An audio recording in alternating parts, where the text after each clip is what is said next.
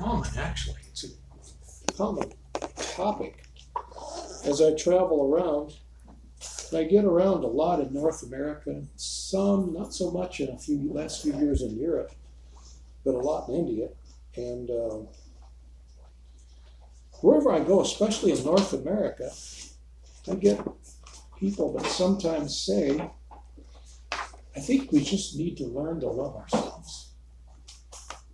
You know, have you ever heard that? You ever thought that? So, and that makes a lot of sense, doesn't it? By the way, who are the new faces again? Yeah. How did you guys hear about this? How did you hear about this place? From Molina. From who? Molina. Yeah. And how did you hear about this place? Oh, I came to Govinda's and saw this beautiful space and called to come here. Wow. Okay, good. Govinda's scores again. What about you? I'm from San Diego. I go to the temple out there. Yeah. Yeah, and then just wanted to go to the temple. And then we used to have a Govinda's out there, but like they don't have one anymore. Yeah. So I just hear stories about it. So it's cool to come experience it. Well, good. I'm glad that you did. I'm glad that you're all here. How about you guys? Two of them. Some of my little cousins. Yeah. Do you live here? Are you from San Diego? Yeah. Here? Yeah. And you, sir? Yeah, I came here a few times to eat. Yeah. So then I saw a sign and just wanted to check it out. So. Ah. Govinda's is doing better than you guys are doing at the college. You're going to have to step it up here. Yeah, What do you do when you go out there anyway? Just going to take a nap or something? I've got to rub it in a little bit. And this sounds big. Huh? This sounds big. Good point. Govinda's All we got is cookies out there. So. yeah. No. Govinda's has a buffet.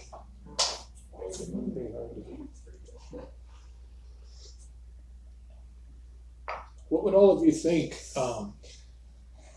if we were to go 100% vegan at Govinda's? Is there anybody here that would think that's not a good idea? What's not? Once in a while, there's some things that aren't vegan. Paneer, yogurt.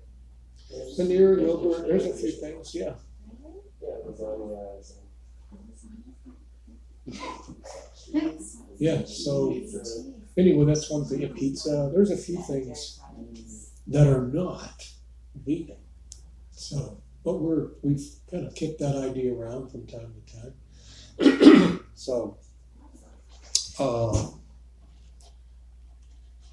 yeah, the power of loving yourself. So, how many, and we can pass out the notepads and pens. How many of you have, well, we can show of hands. How many of you have thought about that?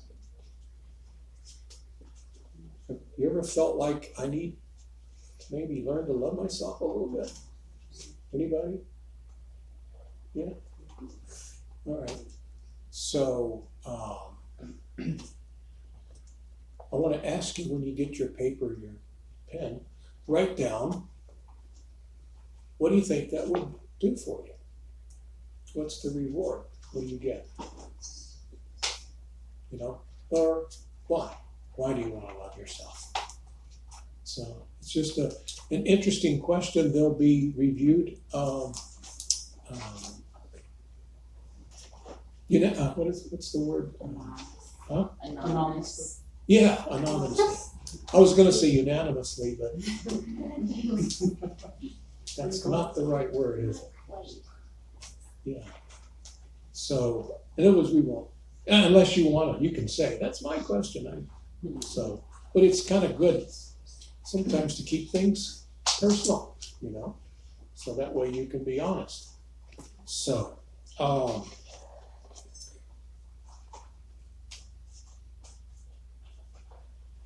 so the very question makes an implication.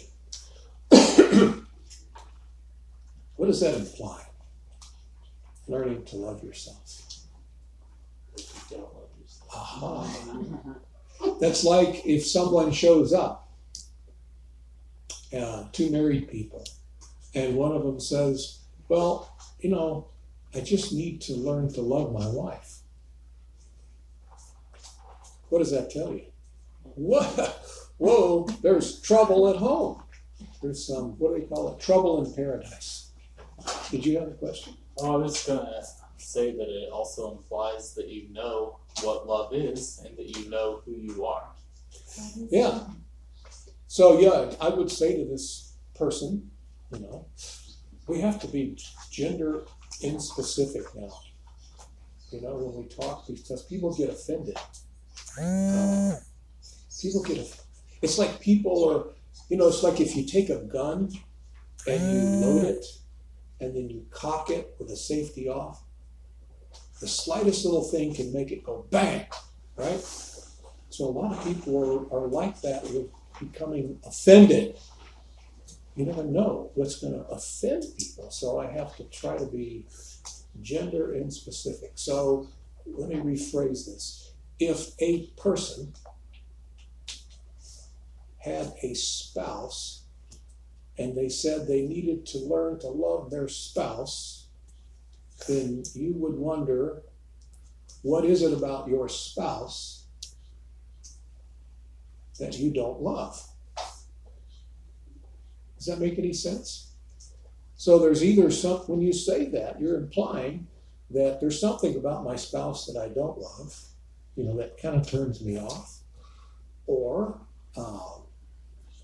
I just don't know enough about her, or I don't know enough about my spouse to know that if I love my spouse or not. It's tough to be gender unspecific, isn't it?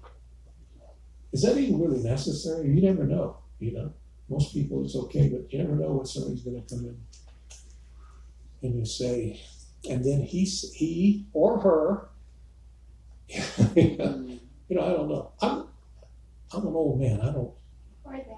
I'm not cool, huh? Or they. Or they. Or it. I don't know. So I'm just trying to be a little bit more hip than I really am. I'm trying to keep up with the times. So, did you write it down? Is everybody? What was the question, Rita? What was the question? Yeah.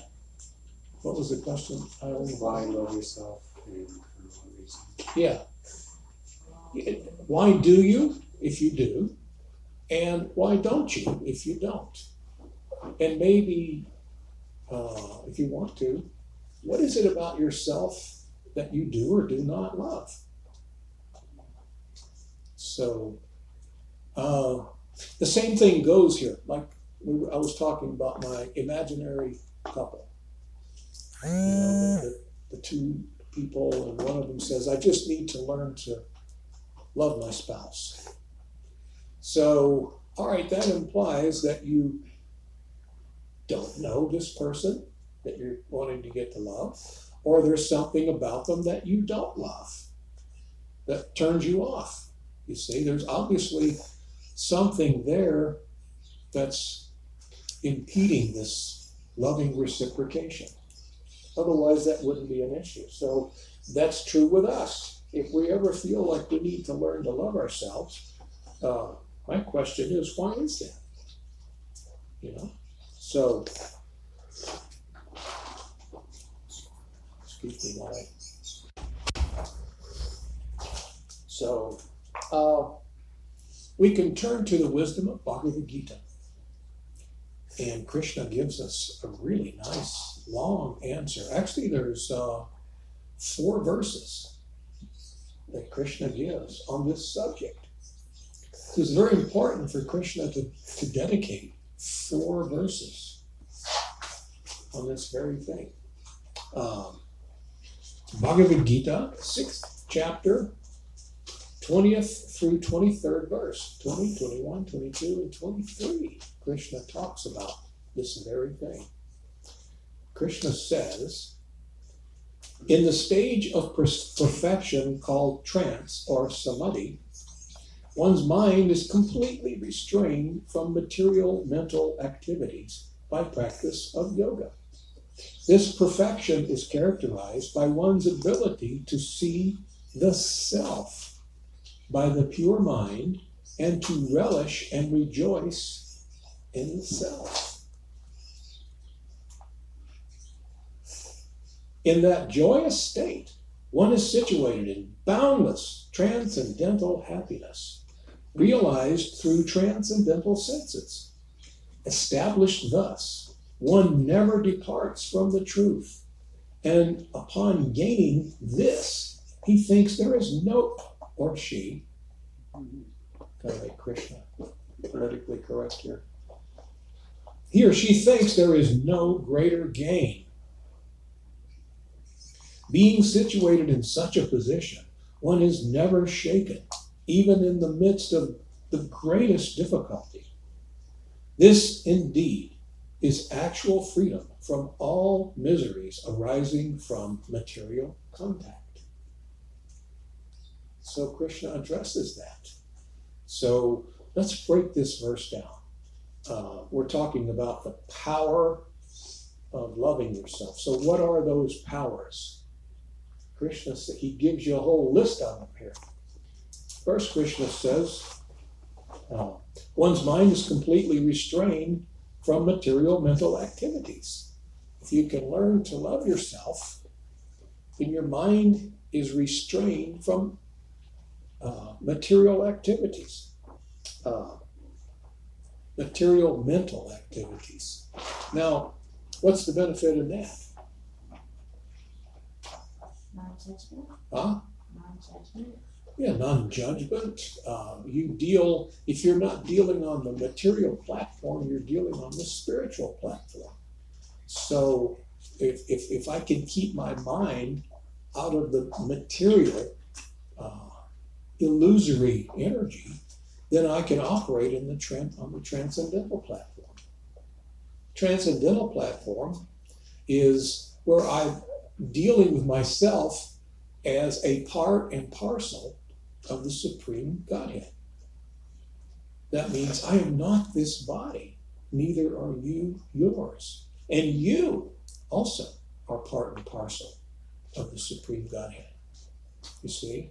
So I've transcended the bodily consciousness. I'm not judging you on the color of your skin or your race, your religion, your political party, you name it. You see what I mean? I'm not. As a matter of fact, as you said, I'm not judgmental, because being judgmental is completely material and mundane and illusory. Because our judgmental is only our judgmentalism. Is that a word? It is now. Sounds good. Yeah. Prabhupada made words up. He had his own language sometimes. We called it Prabhupadese. Like Krishnaized. One becomes Krishnaized. That's not in the dictionary now. So I guess,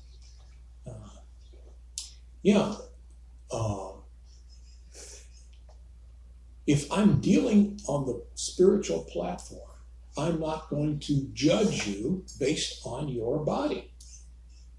You see, in other words, I'm not going to judge you at all.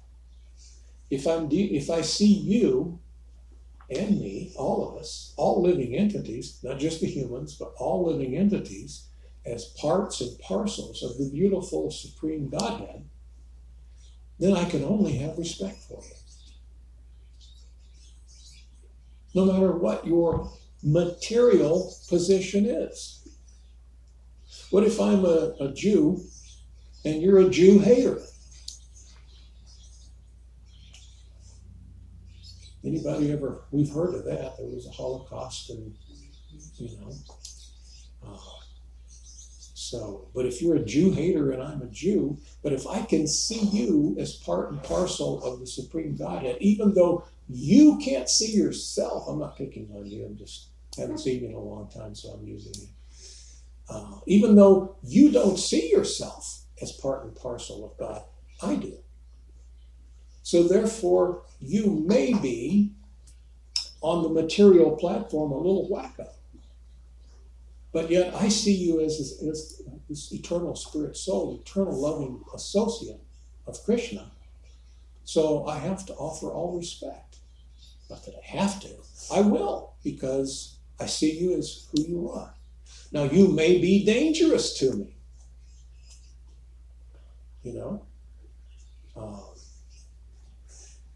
Being a Hare Krishna back in the early 70s was sometimes kind of dangerous, North America in the early 70s, when you walked around dressed like this, with stuff on your head and singing on the streets, sometimes people thought we were brainwashed or on some kind of heavy drugs, or who knows, they thought we were pretty crazy.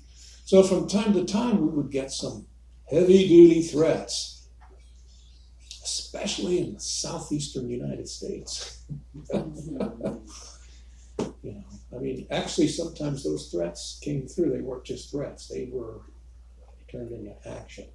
So even though we see a living entity that can be dangerous to us, does that mean we can't love that entity? We should. We should still have respect. What if you're walking in the desert and you run across one of our friends, and there's a lot of them here, a rattlesnake, right? You ever seen one of those guys? So, doesn't mean that we hate him, right? I'm walking through his living room, and he may get a little upset, hiss, rattle. What are you doing here?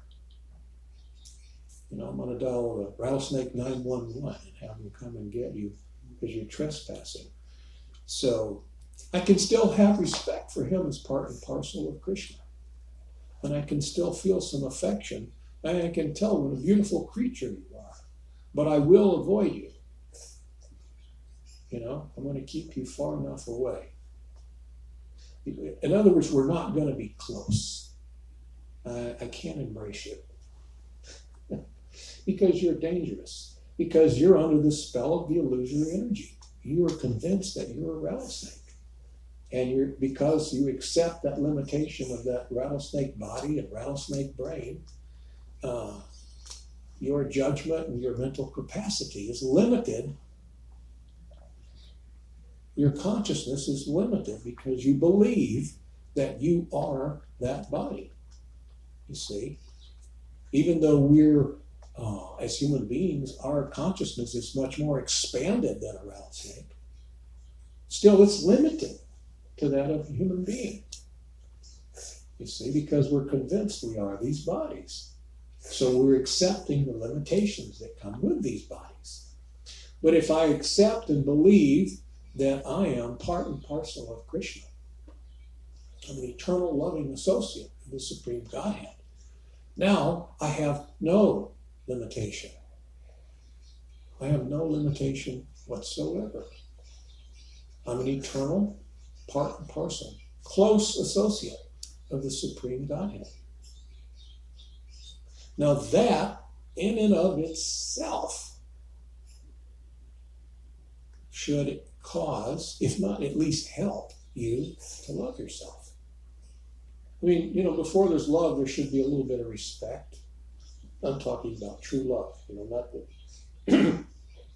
Now you see somebody and you think, oh wow, they're such an attractive person. I've never talked to them, I know nothing about them, but they're very attractive. I love you. That's not the kind of love we're talking about. We're talking about something far more valuable. So along with that should come respect, admiration. These are the things that pull me towards you. There's something about your personality. You may be attractive, but something about your personality attracts me even further than your outer covering, you see. And therefore I develop some respect and admiration, and I'm attracted, I'm pulled towards you. So this is like the beginning, the sprouting of love. I feel love for you. You see what I mean? But you can't have full on love on the bodily platform. Because as long as I identify with my body and I identify with you as your body, then I'm going to want to enjoy your body. I want to get some physical, mundane enjoyment from your body. If you're very attractive, I might want to go someplace with you, to have you with me, so people can see when I walk in a place that I've got this attractive person with me. That means, even though I may not be that attractive, but people will see me as more attractive, or something special about you, because look, he's got that person on his arm.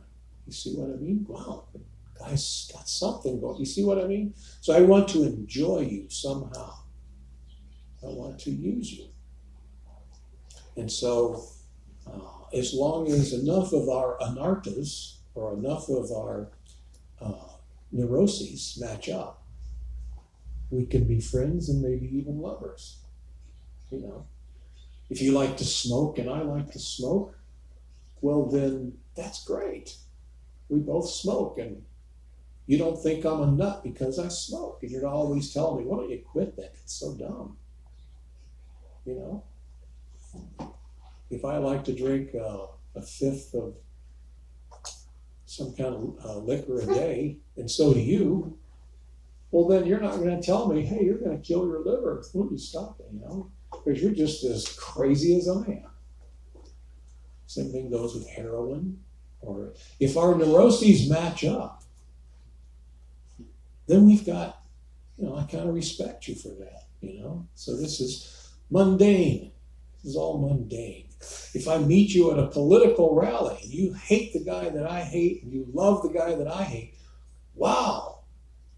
Not only that, but you smoke and do heroin and drink. Man, and you're attractive. I think I love you. You know, I feel like Cupid has just shot me in the heart. Now, we may be laughing, but is the world any different from this? No. No, it's not. This is reality. Sad. So, we have to transcend the bodily consciousness before we can get into that realm called love. You see? Because bodily consciousness is always temporary. You know, someone may say, I'll love you forever. Well, no, you won't, because you're going to die. Or I'm going to die. You see? Our bodies are temporary. So we say things like that. Sometimes people like to overstate, you know, for whatever, you know, I can go off on an hour of how people have that tendency to overstate. Dishonesty, cheating. We have a cheating nature. Those of us that are embodied, we have a tendency to cheat. We have a tendency to make mistakes. Our senses are imperfect. And what's the fourth one? We're subject to illusion. So when you come into this material world, this eternal soul, and you take a body, and you believe you are this body, you're under the influence of the material energy, which means you'll have a tendency to cheat. You may tell a little fib, or, you know, whatever, or exaggerate, you know. Wow, those shoes are awesome. Well, are they awesome? You know, I mean, you look up the definition of awesome before it became what it is now. No, they're not awesome. Awesome is something that takes your breath away. You're like, oh. You're in awe. But we have a tendency to cheat, so I'll tell you anything is awesome. You know, why? I'm going to exaggerate. I'm going to fluff it up. I'm going to put a spin on it. You see? So we have that tendency. So we have a tendency to cheat. We have a tendency to fall under the illusory energy. We have a tendency to believe that we are these bodies. And we have a tendency to believe so many things that are just not true. And they all relate to the material world, you see. So, our senses are imperfect. Yet we judge things through our five senses. We don't have any other perception other than what we can see, taste, smell, hear, feel. You see? Some people may say, well, I have this perception. Well, you got to see it first. But I can tell when I look at something, but no, your senses. We perceive through our senses, and they're imperfect. How can I say our senses are imperfect? If you turn the lights off, you can't see. There's certain light waves you can't see. You can't see infrared.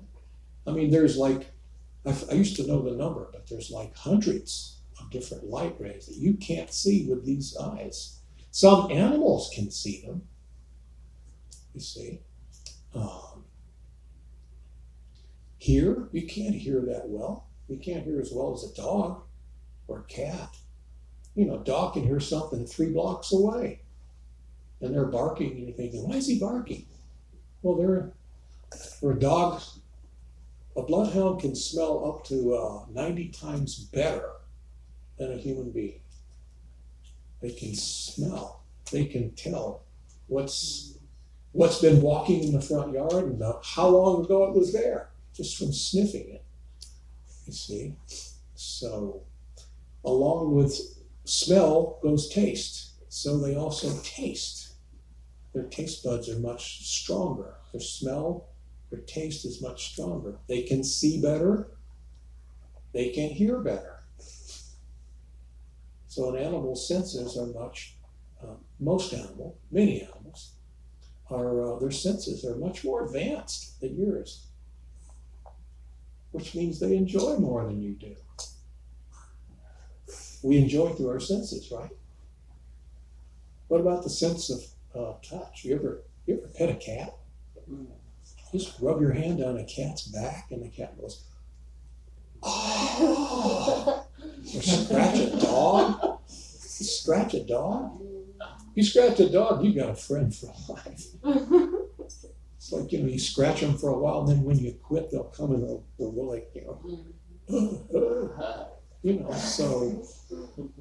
so they enjoy through their senses. Their mental perception is less, but they can enjoy through their senses on a higher level than you can. You see? So, but you have a mental perception that they don't have. That's like after the lion makes his kill, he chases down the zebra. This is gross, but they do this all the time. Lion chases down a zebra, and he kills the zebra. And halfway through devouring the zebra, he starts to think, why do I do this? I shouldn't do this. This is horrible. So he tells his lion friends, I'm going to become a vegan. I'm going to do this. I just had an epiphany. No, it's not going to happen. No. You, on the other hand, have that mental possibility, even a propensity to analyze and wonder. You see, is there life after death? The animals, they want to know, is there sex life after you? Is there food after this? They're always looking for something to eat, place to sleep, something to mate with, and they always have to defend whatever it is they get. So eating, sleeping, mating, and defending, and we're on that same platform too, but we're a little bit more sophisticated than the animals, but we're driven by that too. So, but if I can see you as part and parcel of Krishna, how can I not see something very beautiful in you? I mean, if you think God is ugly, could there be anything unattractive about God? He's all attractive. He's the source of beauty, source of love, the very fountainhead of love, you see. So all these things that I say that I want, love, beauty, pleasure, he's the source of pleasure. He's the giver of pleasure. Govinda, the giver of pleasure. You see, Krishna has all these wonderful names, and they all mean different things. So, if you're part and parcel of this most beautiful, most loving, most attractive creature, then you are also incredibly beautiful. Unless you're just the ugly part that he pushed away. Do you think maybe that's the way we're just the ugly things that he... No, we're part and parcel of him. Our DNA is the same as his, our spiritual DNA. You see, it's just that he is the source and he's much more big, and we're very tiny. You see, that doesn't mean when you're standing next to Krishna that he's gigantic and you're real tiny. No. But as far as potency, energy, we're very small. So, does this make any sense? Would you collect those for me? Yeah. So, all right, that's one power. Your mind is completely restrained from material mental activities. And Krishna says, the next one he mentions, is you have the ability to see the self by the pure mind. When your mind is purified, you can see your real self. Not the person or thing, the image that you see when you look in a mirror. So when you see the pure self, the real you, you're looking at something that has no flaws. It's only the body, the consciousness of you being your body, that has any flaw whatsoever. Why? Because you have a tendency to cheat. You have a tendency to make mistakes. You have a tendency to come under illusion. You see, so you're not dependable in the bodily consciousness. But when you transcend into the soul consciousness, the consciousness that I am part and parcel of Krishna, then when you see that image of yourself, you don't see any flaws. Looking at your body, we can all look back in our lives, and surely most of us, I would say, have made some mistakes, done some things we wish we hadn't done. Found ourselves in situations where we think, oh, why do I do this? I'm never going to drink tequila again. And again, you see. So we do really dumb things because we're convinced we're these bodies. We're influenced by the material energy. People that are around us, hey, what do you say we go slam some down? No, I don't want to. Last time I did it, no, come on. Aren't you my friend? Come on. Oh, what the heck, okay. So we're influenced by the material energy which comes through people who are in illusion. People that are in the illusory energy, they have a tendency to influence others, you see. On the other hand, people who are in transcendental consciousness have a tendency to influence you into transcendental consciousness. They don't buy the material thing. They see it as illusion. It's illusion. It's like you're in the desert and someone says, hey, look, over there's some water.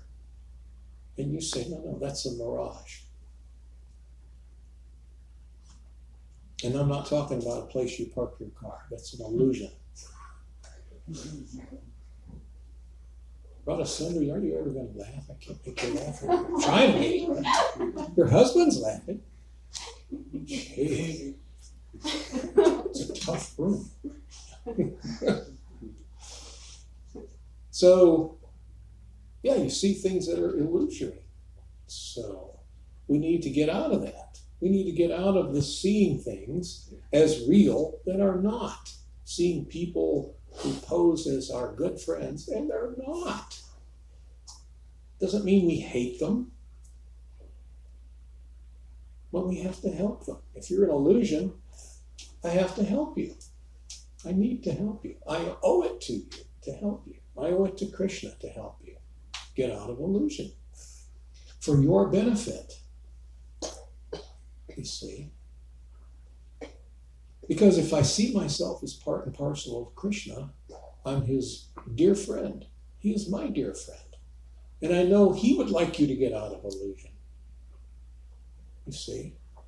So therefore, we associate with people who are in illusion to help them get out of illusion. It's not that we say, close the door, the person comes, that guy's in illusion, we don't want him in here. No. So we are, as Mary said, we're not judgmental. We don't judge, well, you're just an illusion. No.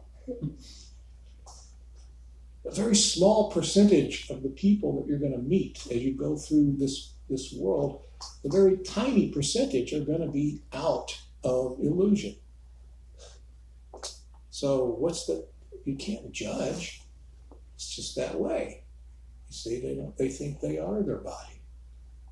You see? I was born in India. I don't like people from Pakistan. Well, why do you say that? Because I'm from India. And he's from Pakistan. You see? Or I'm from Pakistan, I don't like you because you're from India. Or as you go around the world, there's always somebody who hates somebody. I think people like that. They feel comfortable if they have somebody to hate. You know, there's always got to be somebody. There's always an evil guy. You know, like right now, everybody has Trump. I want to hate so, and everybody that I know, they hate him. So, hey, me too. Although I'm non-judgmental, I don't judge, and I'm really a good, kind, loving person. But don't y'all hate that? You know, you see what I mean? So I have a tendency to cheat. I want you to think I'm non-judgmental, and I'm very loving.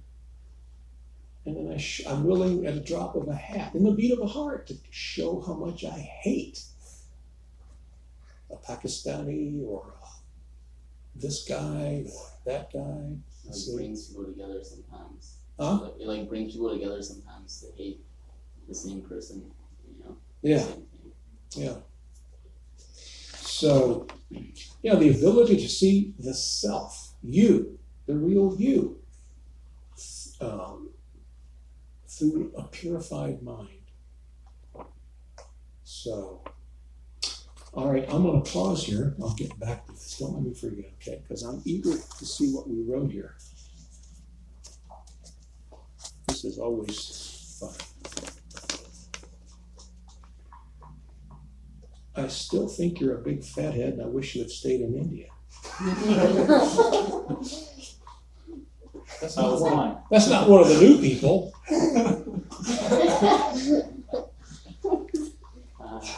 Things always seem to go better when I go to India, don't they? When I go, that's why people say, "You back already?" When I've been unhappy or feeling unloved, then I question my value and have felt that I'm not good enough or need to change to be loved. When I've felt connected in love, especially spiritual love, I've forgotten this dilemma. Exactly. In other words, you don't need to go around loving yourself. You know?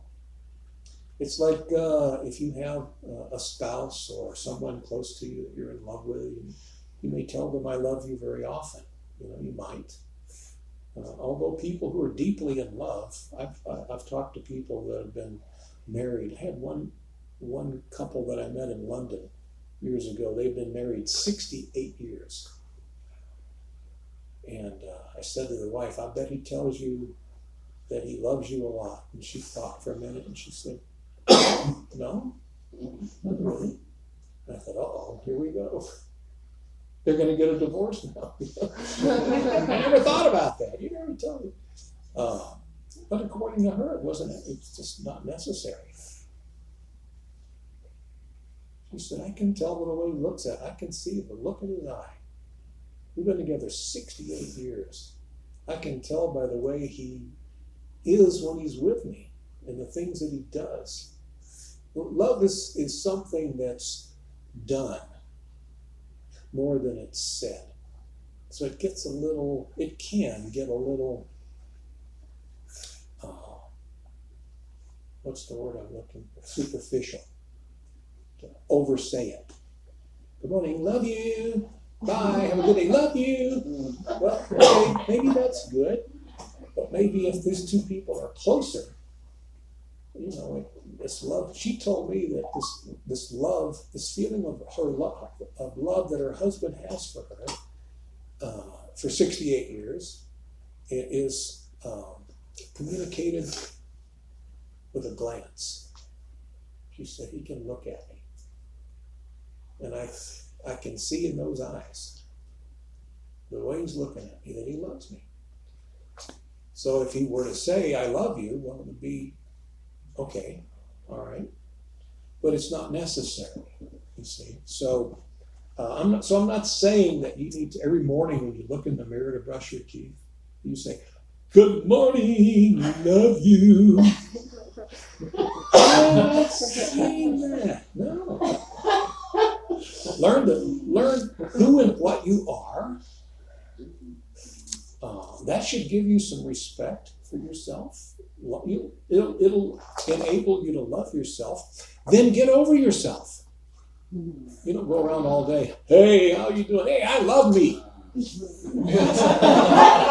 I love me. No, you don't have to. It's just that, all right. You do. You just do.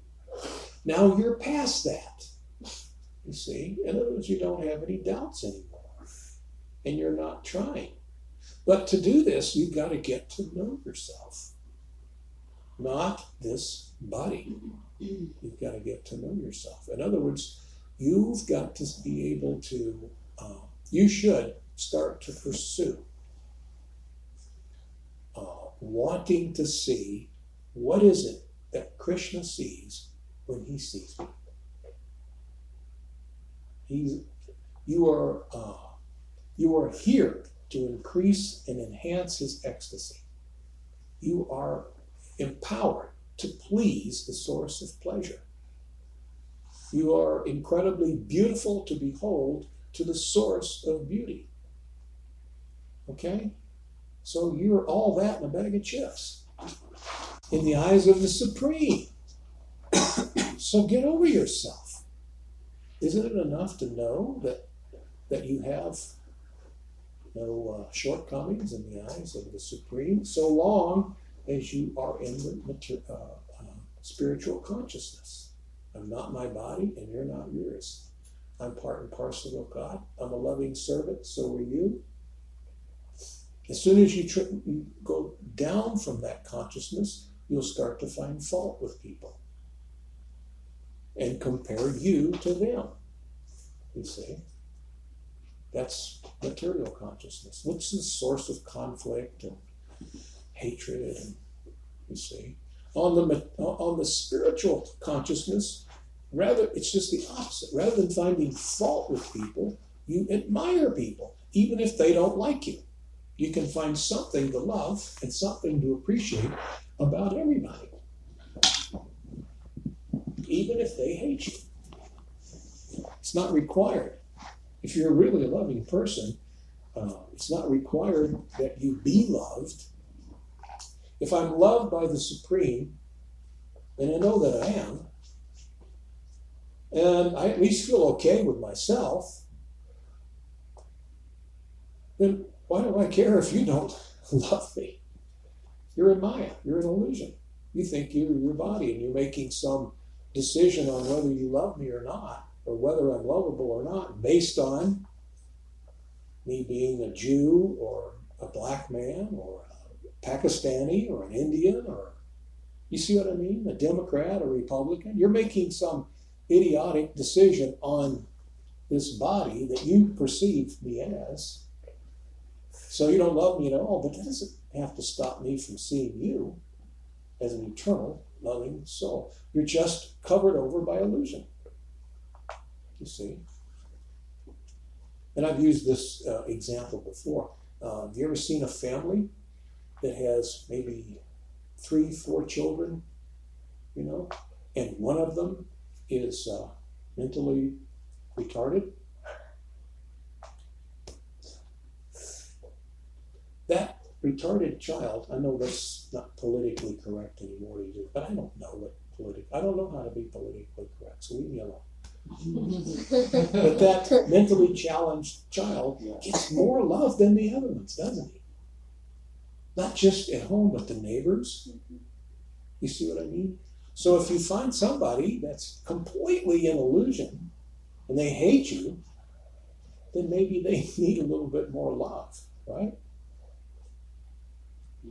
And maybe it's difficult to share that love with them. But you can have it. You don't have to. It's maybe not the best thing in the world if somebody hates you and they say they're going to throw a brick and crush your head. You say, but I love you. It's probably not. It's probably out of place. That might make them go ahead and. So you can offer pranams. Not in a smart aleck way. Hare Krishna. Namaste, Narashinaya. Another thing, devotee knows I'm protected by Lord Nrsimhadev. You see, so I don't have any worries. I'm okay with myself. So if I'm in a room or a whole area of people that really hate me, I'm sorry, but I'm not bothered by it. You see, I still have a feeling for them. Now, people can perceive that you don't hate them. If I'm hating you and you're totally not hating me,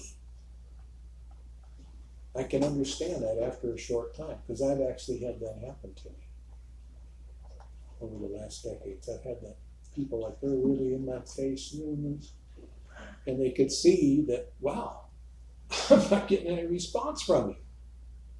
I was soliciting a response. I'm telling you that you're a shade-headed weirdo, and you're not responding the way I was soliciting.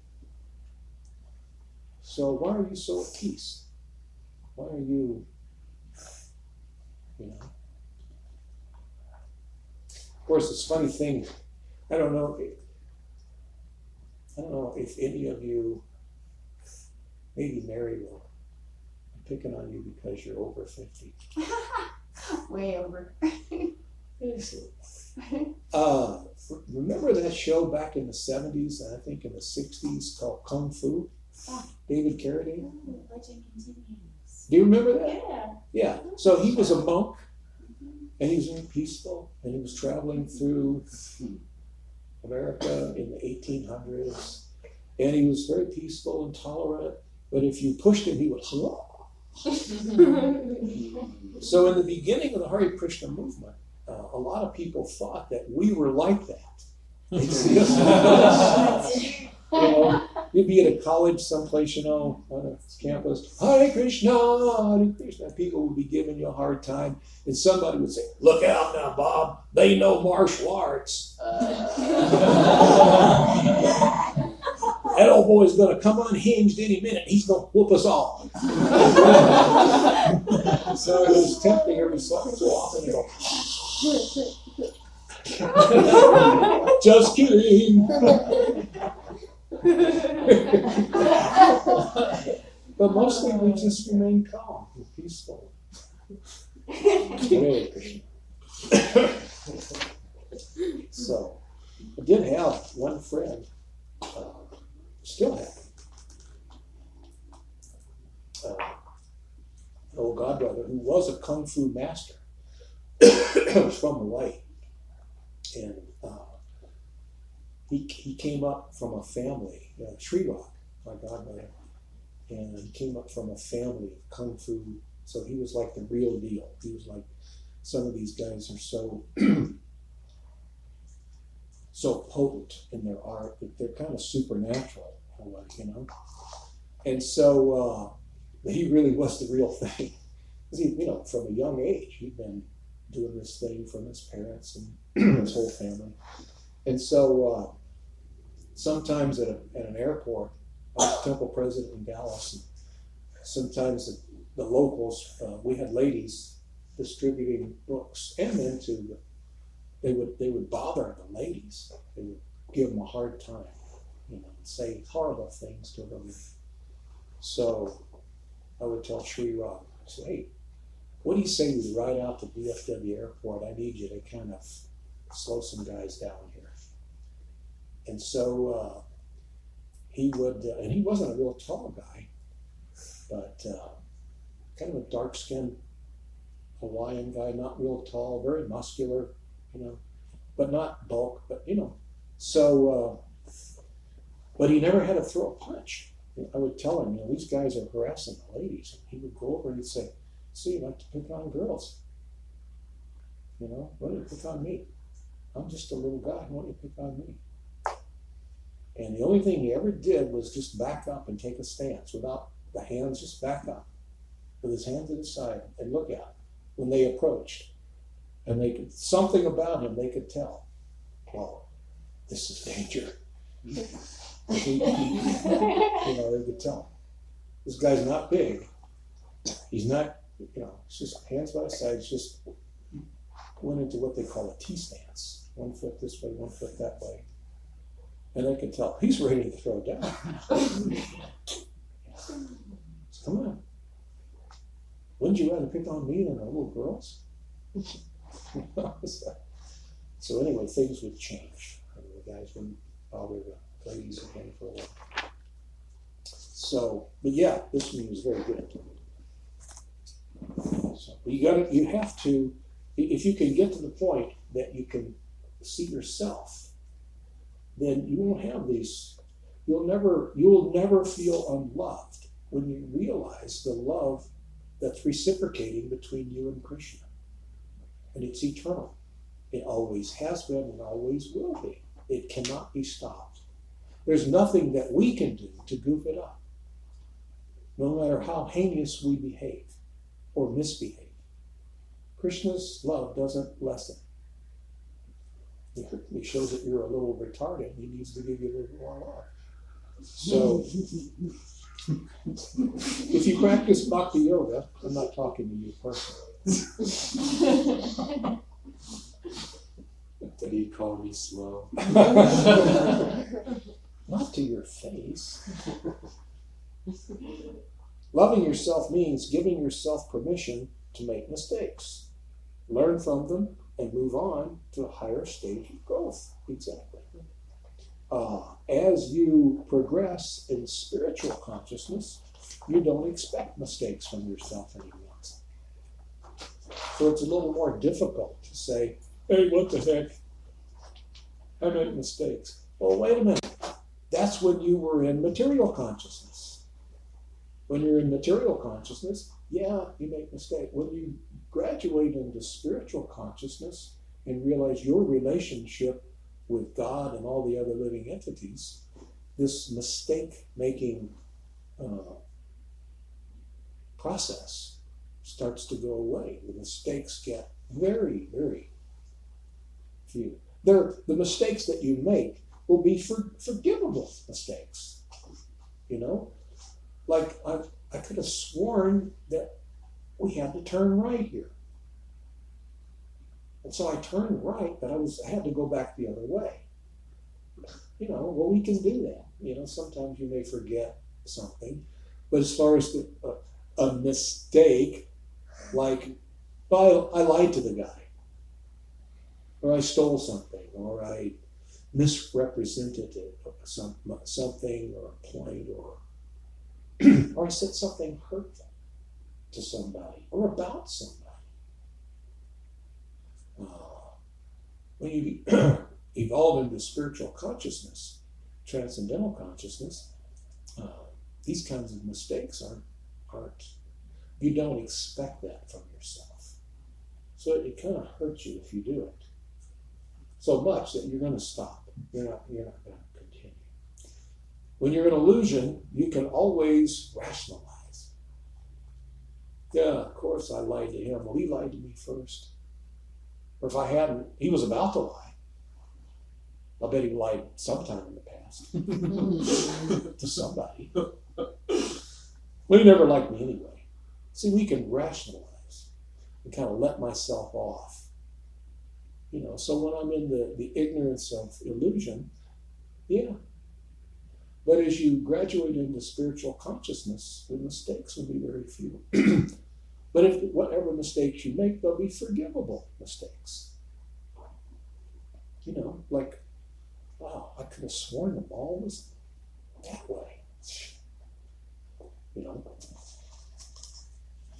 Does that make any sense? The power of loving yourself is the art of being your non-judgmental. To trust your oneness with Krishna, which is a trusting self. We all go to places at times in our life where we are off balance. It's not your writing, where this is. I'm not a very good reader. I have a reading disability, so please forgive me. Where we're off balance with our truth. Then the self-realizations of lesson come to rebalance our self-love. Yeah, if we're we get it off balance with our truth, and as we get spiritually realized, when we start to realize the self, you, and your relationship with God, then you no longer have your truth. That's part of dealing on the material level. My truth. Well, it's my truth. My truth is, this is a $100 bill.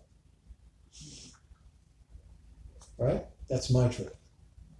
Now you may pull out a Benjamin and say, no, the absolute truth is this is a $100 bill. I can say, no, that's your truth. This is my truth. This is a $100 bill. And it can remain my truth as long as I want it to, can it? And if you argue with me, well, you're just being foolish, because I have right to my truth. Until we go to a higher authority. We both go to a bank and you throw that picture of Benjamin down and they give you 5 20s. And I throw my truth down and they say, it's just a hunk of paper. So there are our truths, but there are absolute truths. You see, there is the absolute truth. So the devotee learns what is the truth, which unites me with all of you. My truth is your truth. It separates me. If you can say it's too cold in here, that's your truth. My truth is it's too warm. You see? We see it all in our society. Republic, Democrat, India, Pakistan, and it goes on and on and on. You're a Braves fan and you're what are the Braves? Baseball? All right, you're a Braves fan and I'm a White Sox fan. You see what I mean? We build these little, that's my truth. Sox are the best. No, the Yankees are. So this is material, mundane consciousness. Transcendental consciousness is we, all us living entities, learn the truth. We don't have to say, well, I want it to be my truth. It's okay, hang on to your truth until you really need the absolute truth. But at least recognize there is an absolute truth. There are higher authorities. And if there aren't, then there's no God. You see? But if there is a higher authority, then that higher authority knows what is the absolute truth. As a matter of fact, God is known as the supreme absolute truth. You see? So once I know it and you know it, doesn't that bring us together? As a matter of fact, I start to admire you. Wow, you really know the truth. Not you really know your truth, or you really know my truth. No. I've given up my truth, you've given up your truth. We both know the truth, and I admire how well you understand the truth. That you are a part and parcel of Krishna, his loving eternal servant. Changes everything, brings us all together. I love myself because I am part and parcel of God. And I love God. Yeah, what can I add to that? Yeah. Part and parcel. This is fun. Do they do this in San Diego? Something sort of like this. Yeah? Yeah. But not, I've never done this actually. It's cool. It's fun. Yeah, it is. I love myself because of my personality. Actually, that's plural, personalities. Wait a minute. Whoa. But that's true, though. We do have different levels of that. Yeah. I love myself because of my personality. Now, what is my true personality? My eternal personality. If I can find out my eternal personality, I get a really good idea of what your eternal personality is like. You see? And an idea of what the eternal supreme personality of Godhead is. It's that of exchanging love. If that's his personality, a loving exchange, that's his personality. If I'm part and parcel of him, then that's also my personality. This is called self-realization. I need to learn about myself. And I don't mean I like long walks on the beach, and no. I'm not talking about myself, my eternal self. I like to exchange loving relations. And that's true for all living entities. And it's the thing that you love and enjoy most. That's true of everybody. I love myself because I feel I am I can't read that. A good person? Yeah, okay. Then to that I would say, define a good person. What does it mean to be a good person? I'm just curious. I would have that. Better than the next guy. Yeah, better than you. I'm just kidding. Better than you. Yeah. I'm a good person. I didn't vote for Trump. That makes me good. Right? The guy at the next table said, well, I voted for Trump, and that makes me good. Makes me great. We're making America great. Because you see what I mean? I talk about that because that's the state of this wonderful place we call America right now. Which is really embarrassing if you travel to other countries. I mean, America, it's really embarrassing to see America through the eyes of other people. It's really sad what's going on here. This is the place that everybody wants to come. Everybody's fighting to get in, figure ways to get in. And the people here kind of hate it. They're whining. What is that? We're grateful. What is the great gratitude in America? We ought to have more of it than any place in the world. You see? We're even trying to remove, not through litigation, but we're trying to take away the First Amendment. because I did it. Now people are getting offended at your opinion. I can remember back in the 70s and 60s and 80s, people, you ever heard, maybe you've heard somebody say, arguing with somebody, they'll say, look, I disagree with your opinion, but I'm willing to die for you to have the right to say it. Well, that's not like that anymore. It's not like that anymore. People say, oh, no, it is. No, it's not. If enough people don't like your opinion, the opinion police will try to get you somehow. You know? Or your intentions.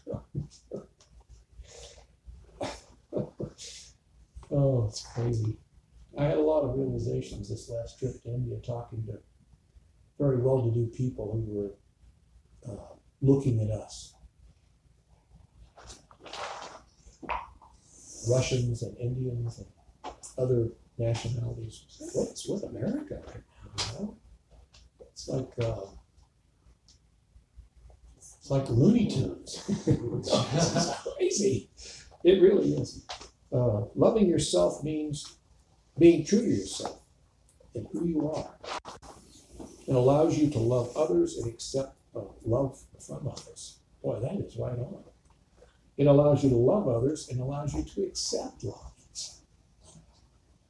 Because you've transcended the bodily platform. In the bodily platform, people often lie to you when it comes to love. You know, that's true. We've all had that, you know. So, if I'm on the bodily platform, I might have to be concerned about that. But if I'm not, if I know that I'm part and parcel of Krishna, I'm an eternal soul, and I'm a part and parcel of Krishna, and I always will be. I'm loved and protected by Krishna. I always have been, always will be. And then you're going to lie to me about some love thing that has to do with material.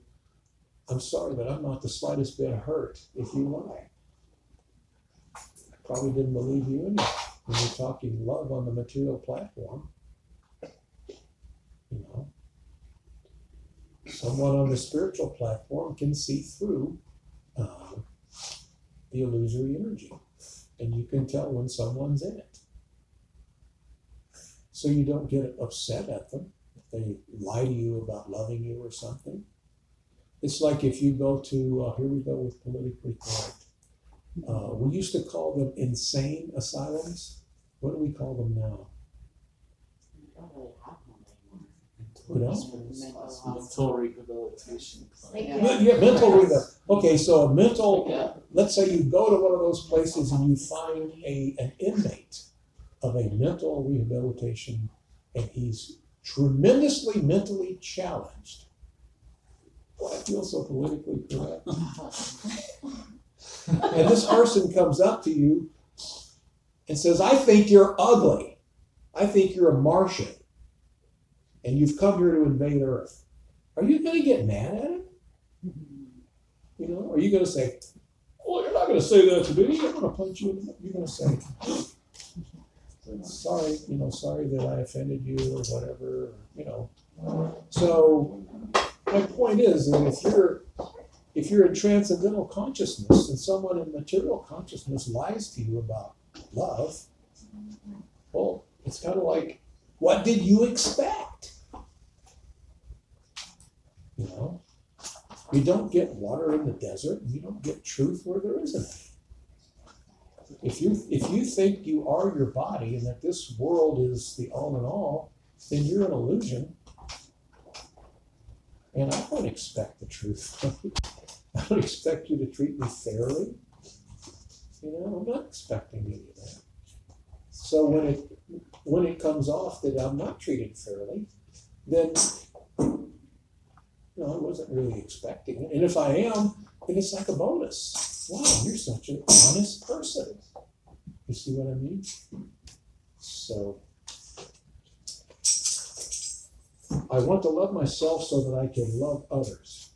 I do not like how I am. I do not like how I am good in relationships. I don't know what that means. You want to be good in relationships, then polish up your relationship with Krishna.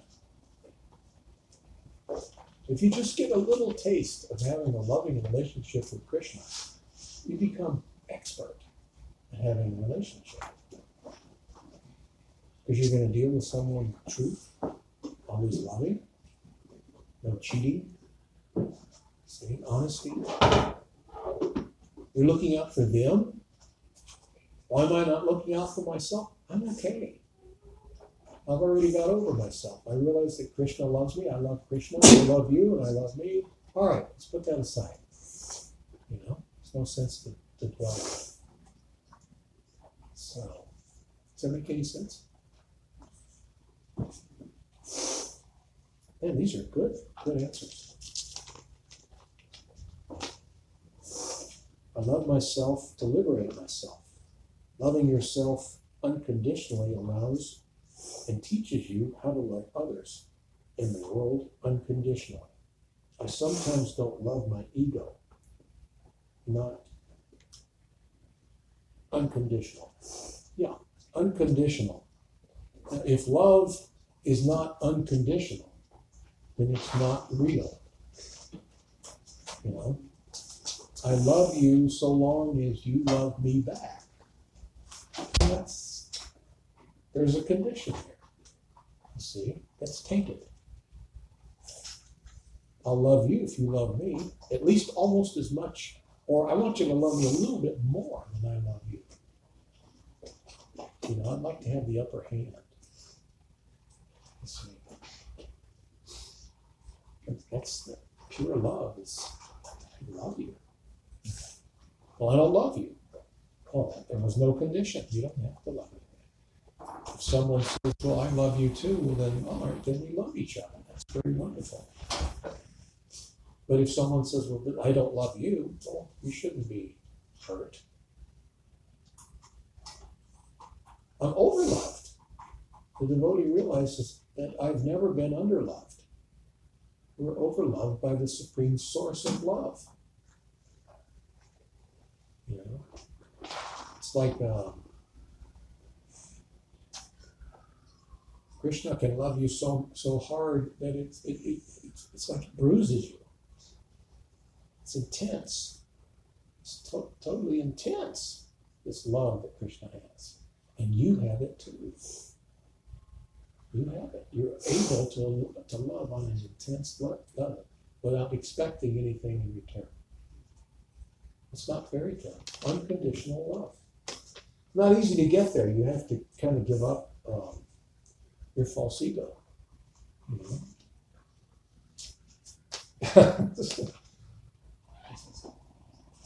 It speaks volumes. So, Really, yeah. so Mayavadi. Hey, we've got a Mayavadi question.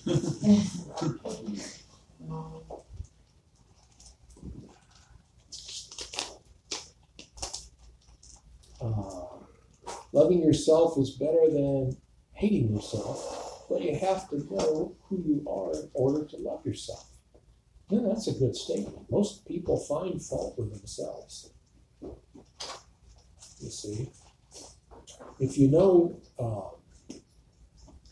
I have many people that I know that are psychiatrists and psychologists and all these, and they're interesting to talk with. Some of them are, I know some people in Dallas that get like $500 an hour.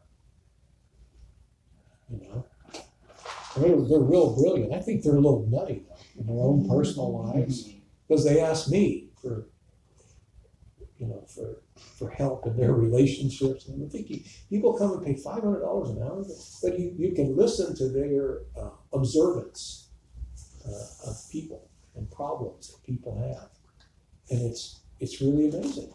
You know, people have a lot of problems with themselves. Maybe there was problems between mommy and daddy, and I blame myself. You see, because I think I am this body and I'm part of this world, then I see all this trouble. And also I've cheated and I've lied and I've done this and I've done that. I say I made a mistake, but I did it intentionally. I won't do it again, but I will. But you see, so we have some problems with ourselves. with this image of this self-image that we have. If you can throw that, that's called false ego. You toss that aside, then you can see you. If you go look in the mirror and you don't see the body, you can see you, the soul. No false. The living entity, the soul, when you come in contact with the material energy, you don't become contaminated. Your consciousness can become contaminated, but you don't. You remain 100% pure. You cannot become contaminated, but you can think you are. You can start thinking, I am this body. I am an American, so I'll behave like an American. Or I'm a this, and I'll behave like that. See? Your consciousness becomes contaminated.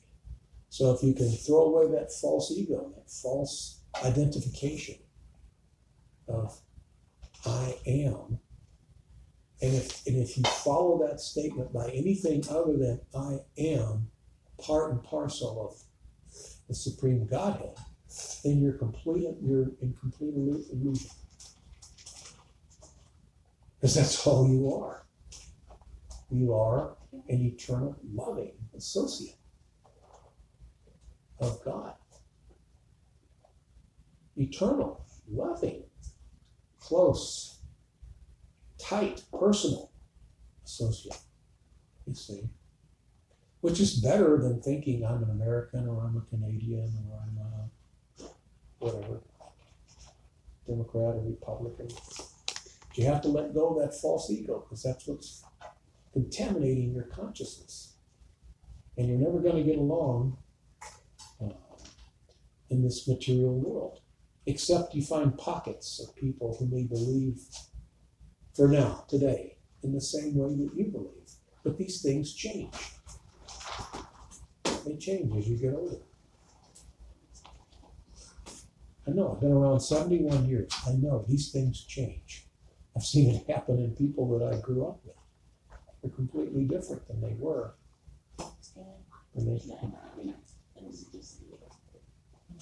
I'm learning to love myself more and more as I see Param Atma. Param Atma. There is the Atma, you, or Atma, the Jiva Atma, the soul, and then there is the Param Atma. Param means supreme. So there's a supreme soul. As you get to find out a little bit about yourself, you're also learning about the supreme soul. You see? It goes hand in hand. If you're not realizing the supreme as you're realizing yourself, then you're on the wrong track. You're just going off in another illusory trip. If you don't see yourself as joined at the hip, so to speak, with the supreme personality of Godhead, then you made the wrong turn. False ego is leading you towards something else. Because if you can see yourself truly, right there with you is Krishna. He wouldn't leave you for a moment. You've never been abandoned. We tried to abandon him, but he's so attached to us, he's not going to let you go anywhere. You know, he's attached to you. He may let you think that you're off doing your own thing, but he's, out of love, he's with you.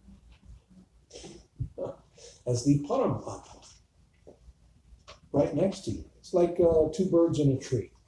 You're one bird, and right beside you is another bird. You're eating the fruit of the tree, and the Paramatma, Krishna, is just observing. Why? Because he finds you incredibly interesting, fascinating. And these decisions that you make as you come to this material world are fascinating to Krishna. You are fascinating, your personality.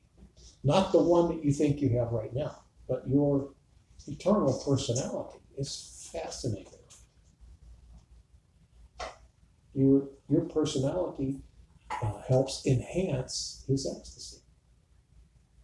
So, in other words, there's really nothing about you, the true you, to not love. To know you is to love you. Even if I were lovely and had many lovely qualities, I would not love myself. It's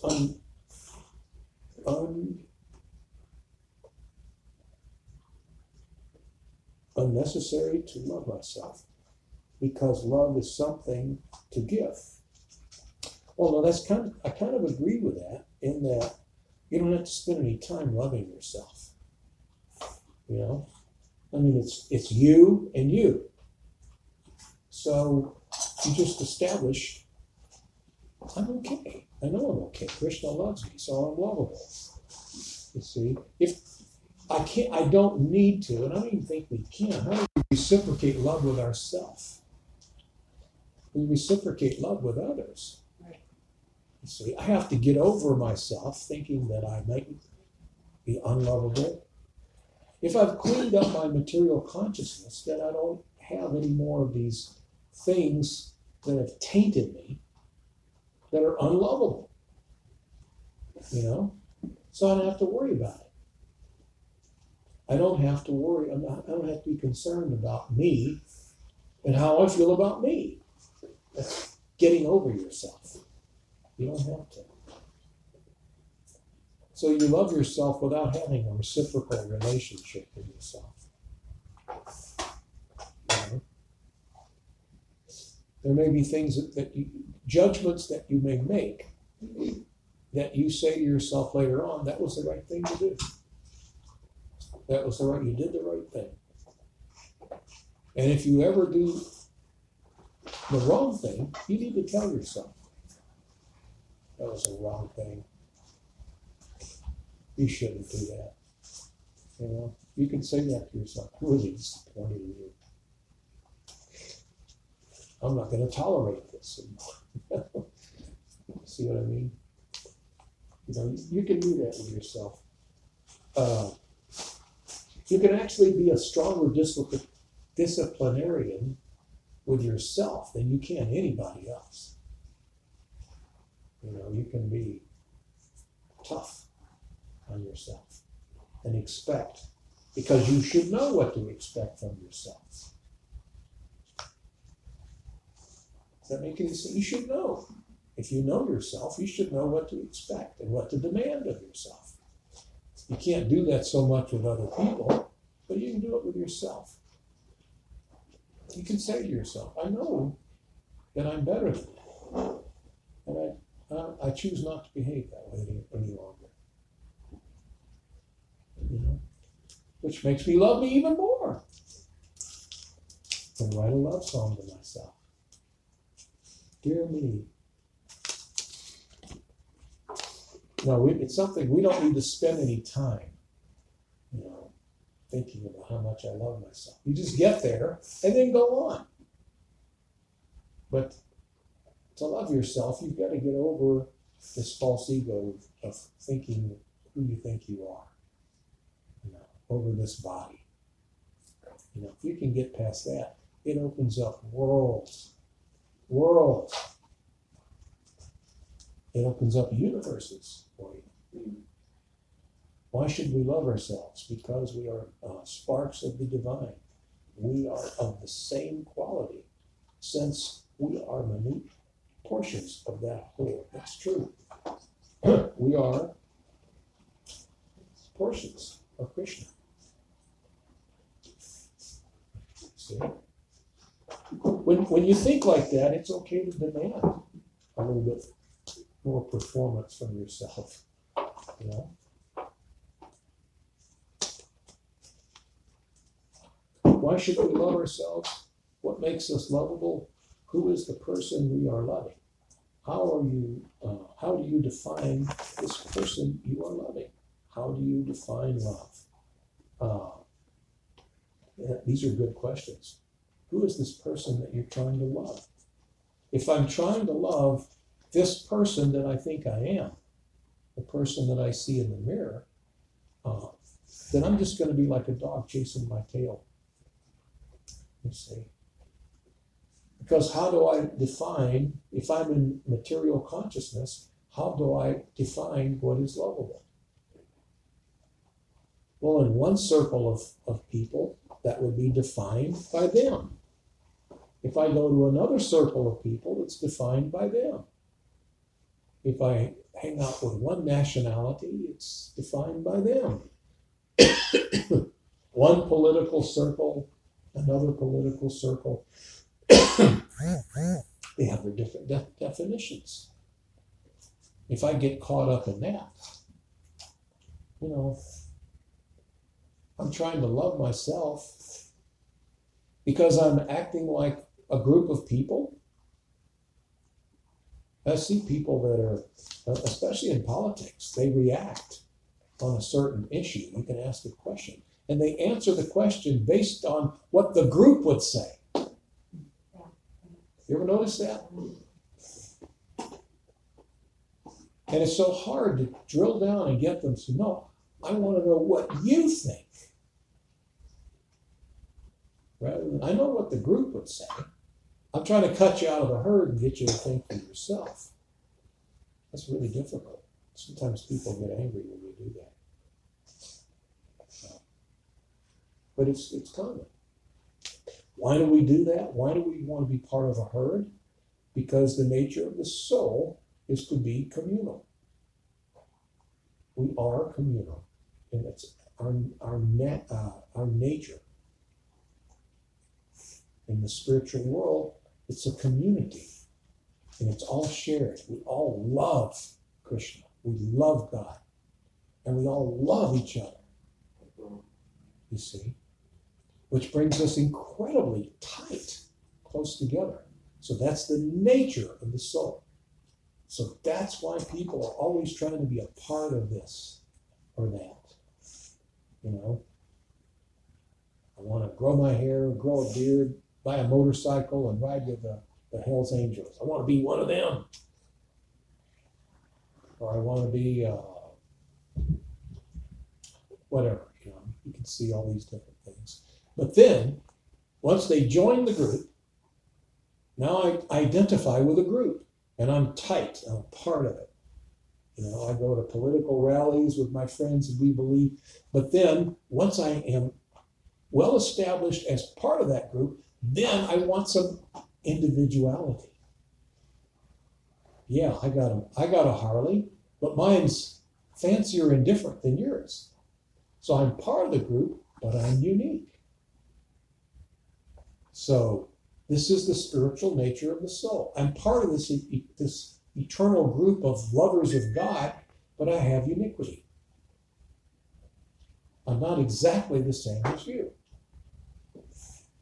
This is Krishna's variety. All innumerable living entities, there's no two that are the same, like snowflakes. There's no two that are the same. You see?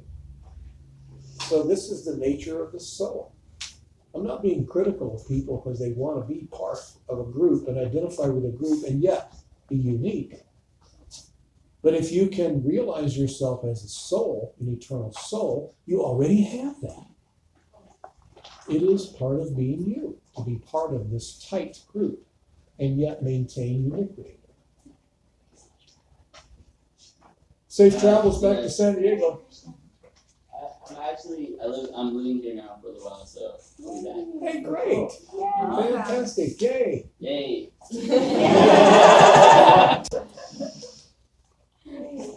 All right, you guys go ahead and eat. Please don't wait for me.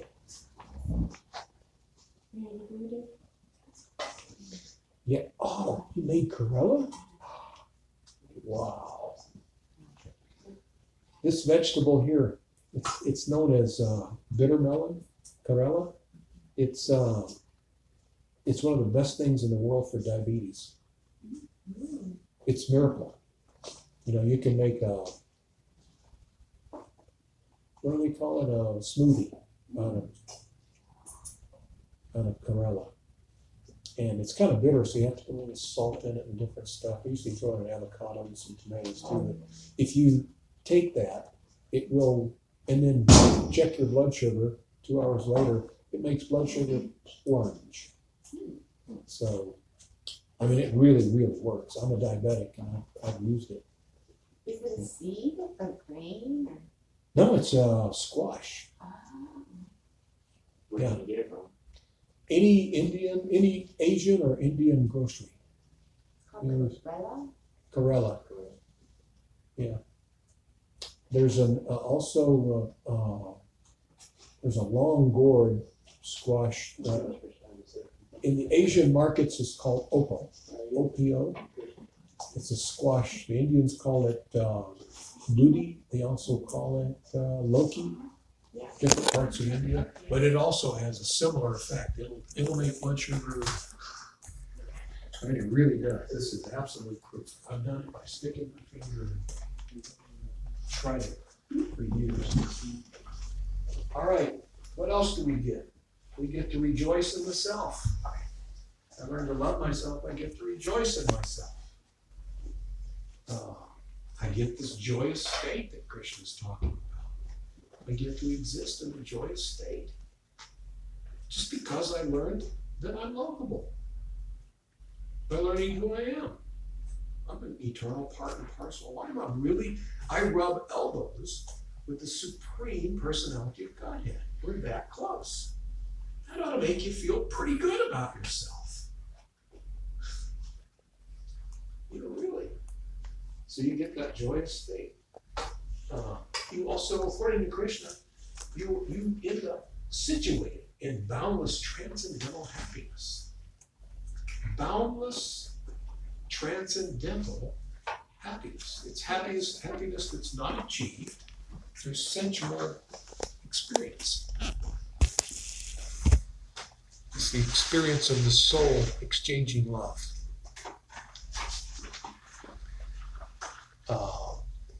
I get to realize my transcendental senses. I have I have material senses. I taste and see and experience through my material senses. But I also have transcendental senses. I'm an eternal soul. It doesn't mean that I can't taste or experience anything unless I'm embodied. I don't need a body to have senses. I have transcendental senses. You see, as a liberated soul, if I take Krishna's hand, I can feel the softnesses of his hand. He's not just energy, and my energy is like somewhere around his energy, like purple smoke mixing with blue smoke. It's not like that. I'm an eternal entity. I enjoy eternally through transcendental senses. I can smell Krishna. Can you imagine the aroma if you get a whiff of Krishna? So one never departs from the truth. I realize me, truthfully, who I am. So I get a taste of the truth, and I don't want anything else. I live in the truth, not my truth. That's just word jugglery. The truth, the absolute truth of what I am. If I can understand that, then I don't want to depart from that. It would be a very bitter flavor to try to depart from the absolute truth. One thinks there is no greater gain. Wow, I've got something. There's nothing greater. Can't get any better than this. That's pretty good, you see. Krishna says you get that from just learning to love yourself. One is never shaken, even in the midst of greatest difficulty. You're never shaken. Even if somebody's threatening you or whatever, you're not shaken. You remain equipoised, equipositioned. It means you don't have peaks and valleys in your life. Equipoised, peaceful, shanti, constant shanti, peaceful, no ups and downs, no roller coaster. You see, so you're never shaken, even in the midst of greatest difficulty. Why? Again, I defer back to who and what I am. I'm a close, personal, loving associate with the Supreme Godhead. I am protected. As long as I can stay with Him, and how do you get away from Him? He's not going to let you go anywhere. He's too fond of you. I can only depart Him in my consciousness, but as long as I stay consciousness of my loving relationship with Krishna, then what kind of difficulty could I possibly have? He'll take care of it. You know, I'm not powerless because I'm associating with the powerful, the source of power, potency. And if He should decide that maybe I should get some punishment or something like that, then I'm sure He makes pretty good decisions. And anyway, I'm an eternal soul. I can't be destroyed. I can't be burned. Bhagavad Gita says I can't be pierced by a sword, withered by the wind, burned by fire. Me, the soul, I cannot be harmed. I have no beginning, I have no end. And as long as I can stay in the consciousness of who and what I am, I can't suffer. I can only suffer when I believe that I am this body. So if I can achieve this self-realization, then all this stuff goes away. Fear leaves you. Fear is one of the first things that you lose after some time. And I get actual freedom from all miseries arising from material contact. If I can stay self-realized. And sometimes from time to time we meet people and they say, well, I'm self-realized too. You know, I was chanting Om for 2 hours a day for 5 years or something like that. And so, but I mean, you can say, well, I wonder, do you ever have any miseries resulting from material contact? And if true, then you're not self-realized. You ever feel unloved, insecure, lonely? If you're self-realized, it's impossible to feel lonely. Even if you've been alone for a long, long time on a trip or something, you know, it's impossible because you always have your lover Krishna with you. Yeah. What about physical sensations? Can a truly self-realized person feel physical pain from, illness, breaking a bone? Yeah, but it's minimalized. It's not the same. I can remember having things happen to me, and I'm thinking, I'm feeling pain, but it should be hurting a lot more. I can remember being sick, and people say, are you feeling any better? I said, well, yeah, I am, but I look back and I'm thinking, I wonder why it wasn't worse, because I was really sick. Why wasn't it worse? Sometimes when we're real sick or there's some physical pain, then you have a tendency to slip back on that bodily platform for a moment, But then you realize, this doesn't really apply to me. So yeah, you'll know that there's pain there. That's like if someone that does something to let you down. There could be some minor pain in the heart,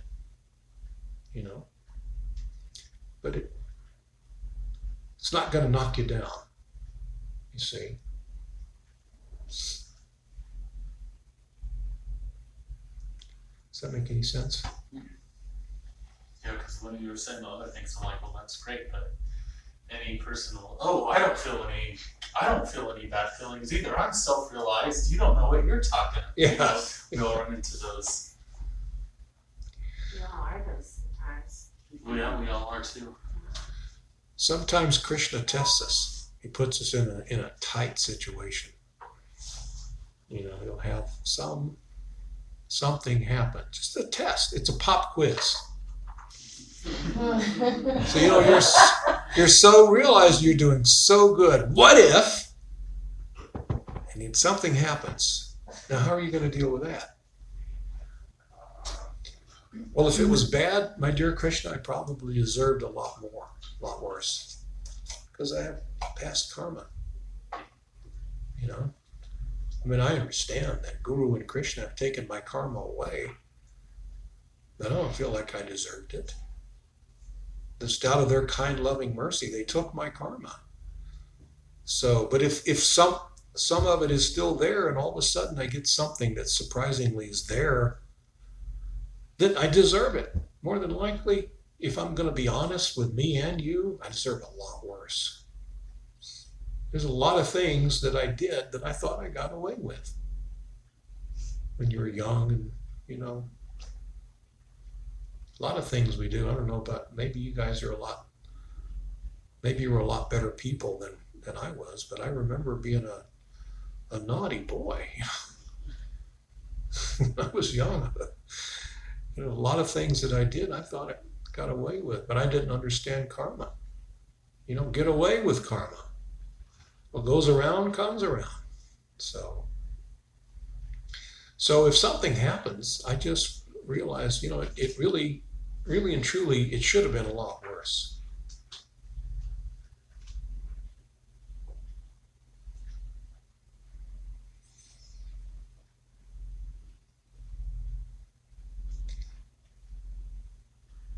It's like a devotee thinks if something wonderful is happening to him, it's better than it really should be.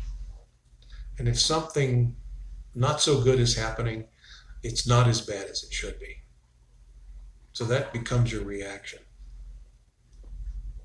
You know, not that, oh, I deserve better. Why? Here we are, not being honest with ourselves. I deserve better. I don't deserve to be treated like that. I don't deserve to have anybody lie to me. I don't deserve to be cheated. Who am I to say what I deserve? What, am I the controller of the law of karma now?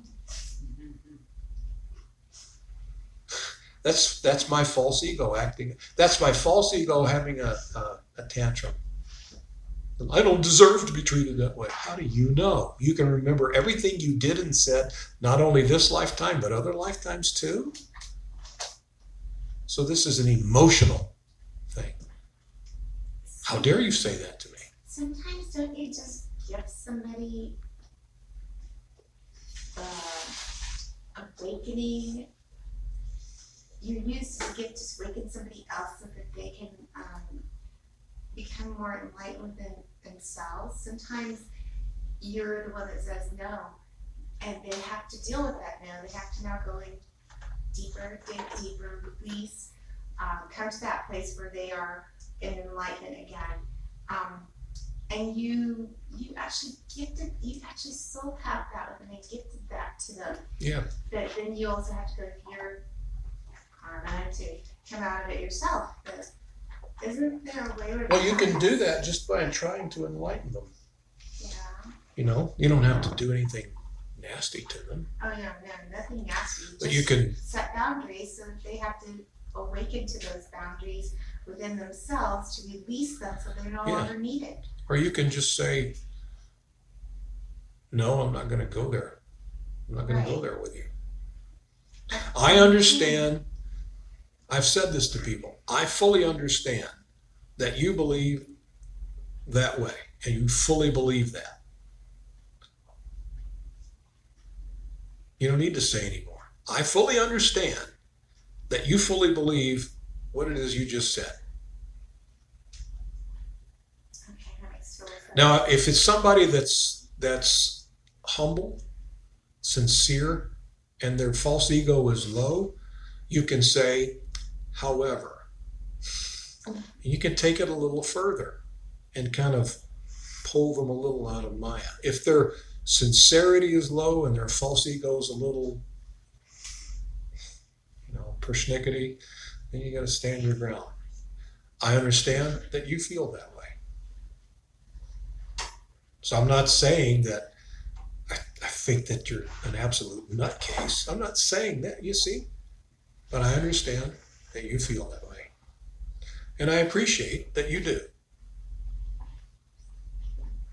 And then sometimes people will think about that and they'll come and they'll want to talk about it a little bit more, which means they've overcome their false ego a little bit. Well, yeah, well, you know, they want to get into it. So the reason why is because you're putting you first.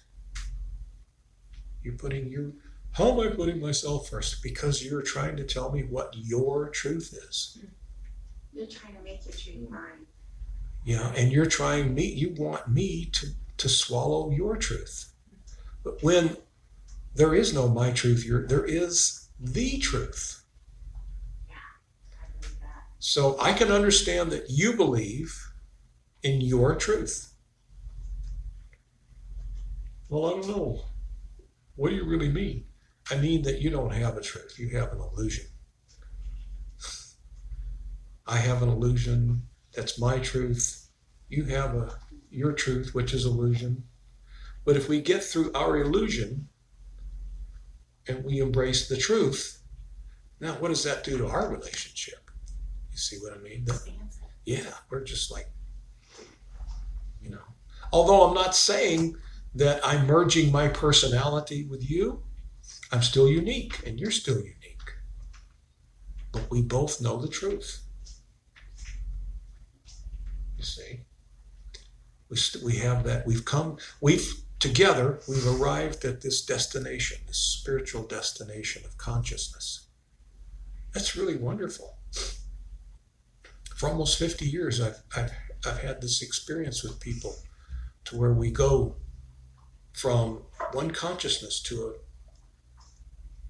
a higher consciousness. You get, after decades, you get to the point where you can see the moment that the lights go on in their consciousness. You can see it. You know, you're talking to someone who's got their truth and their illusion, and you can see. I don't know how to describe it, but there's a look in their eye or something about them when it's like that. Aha. All of a sudden the dots connect. Aha. Okay, so now you just came out of the fog. And it's the most delightful feeling that you'll ever experience.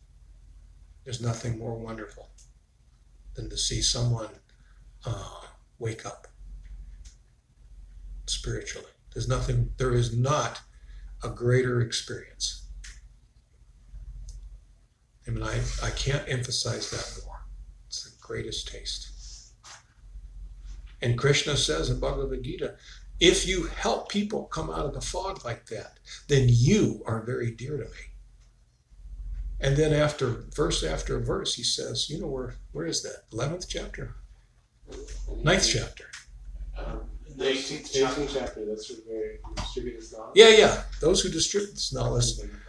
No one is more dear than he, nor will there ever be one. So Krishna keeps expanding on that. So that's why it's so ecstatic to us, because it's pleasing him. You know, it's so pleasing to Krishna that we feel some taste of ecstasy from it.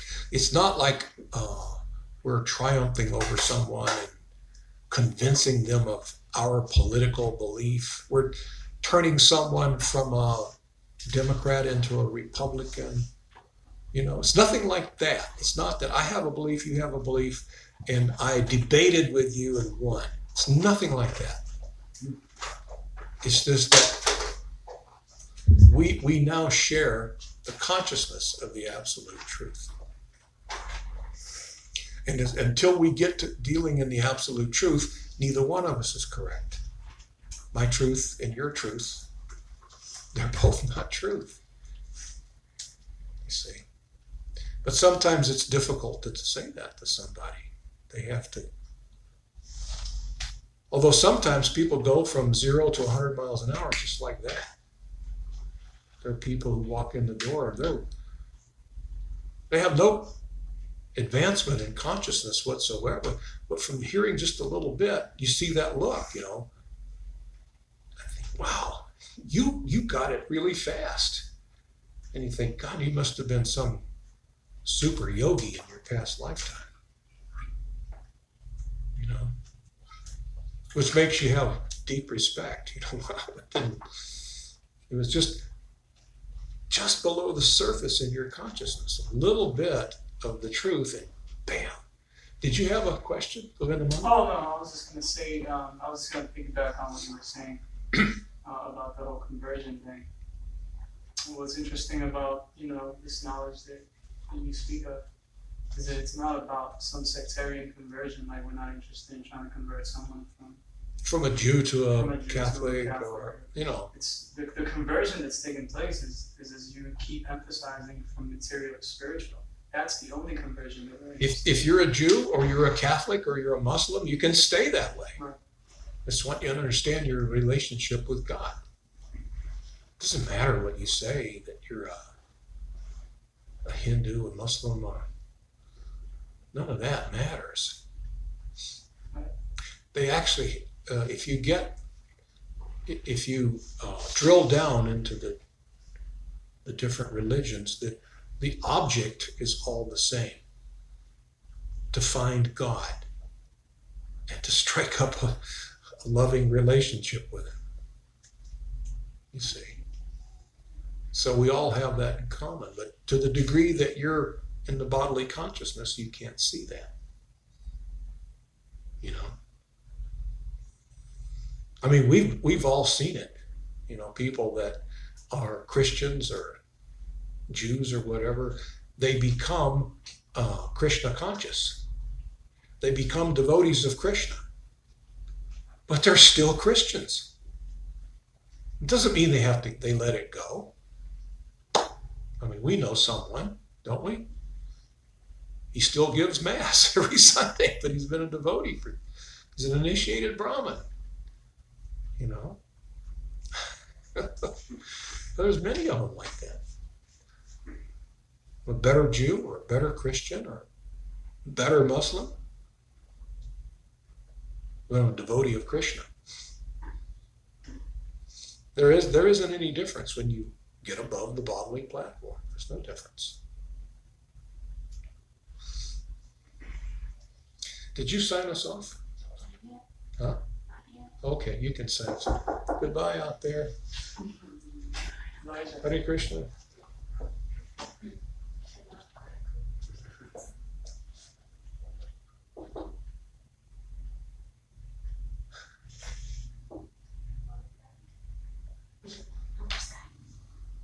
You need to sign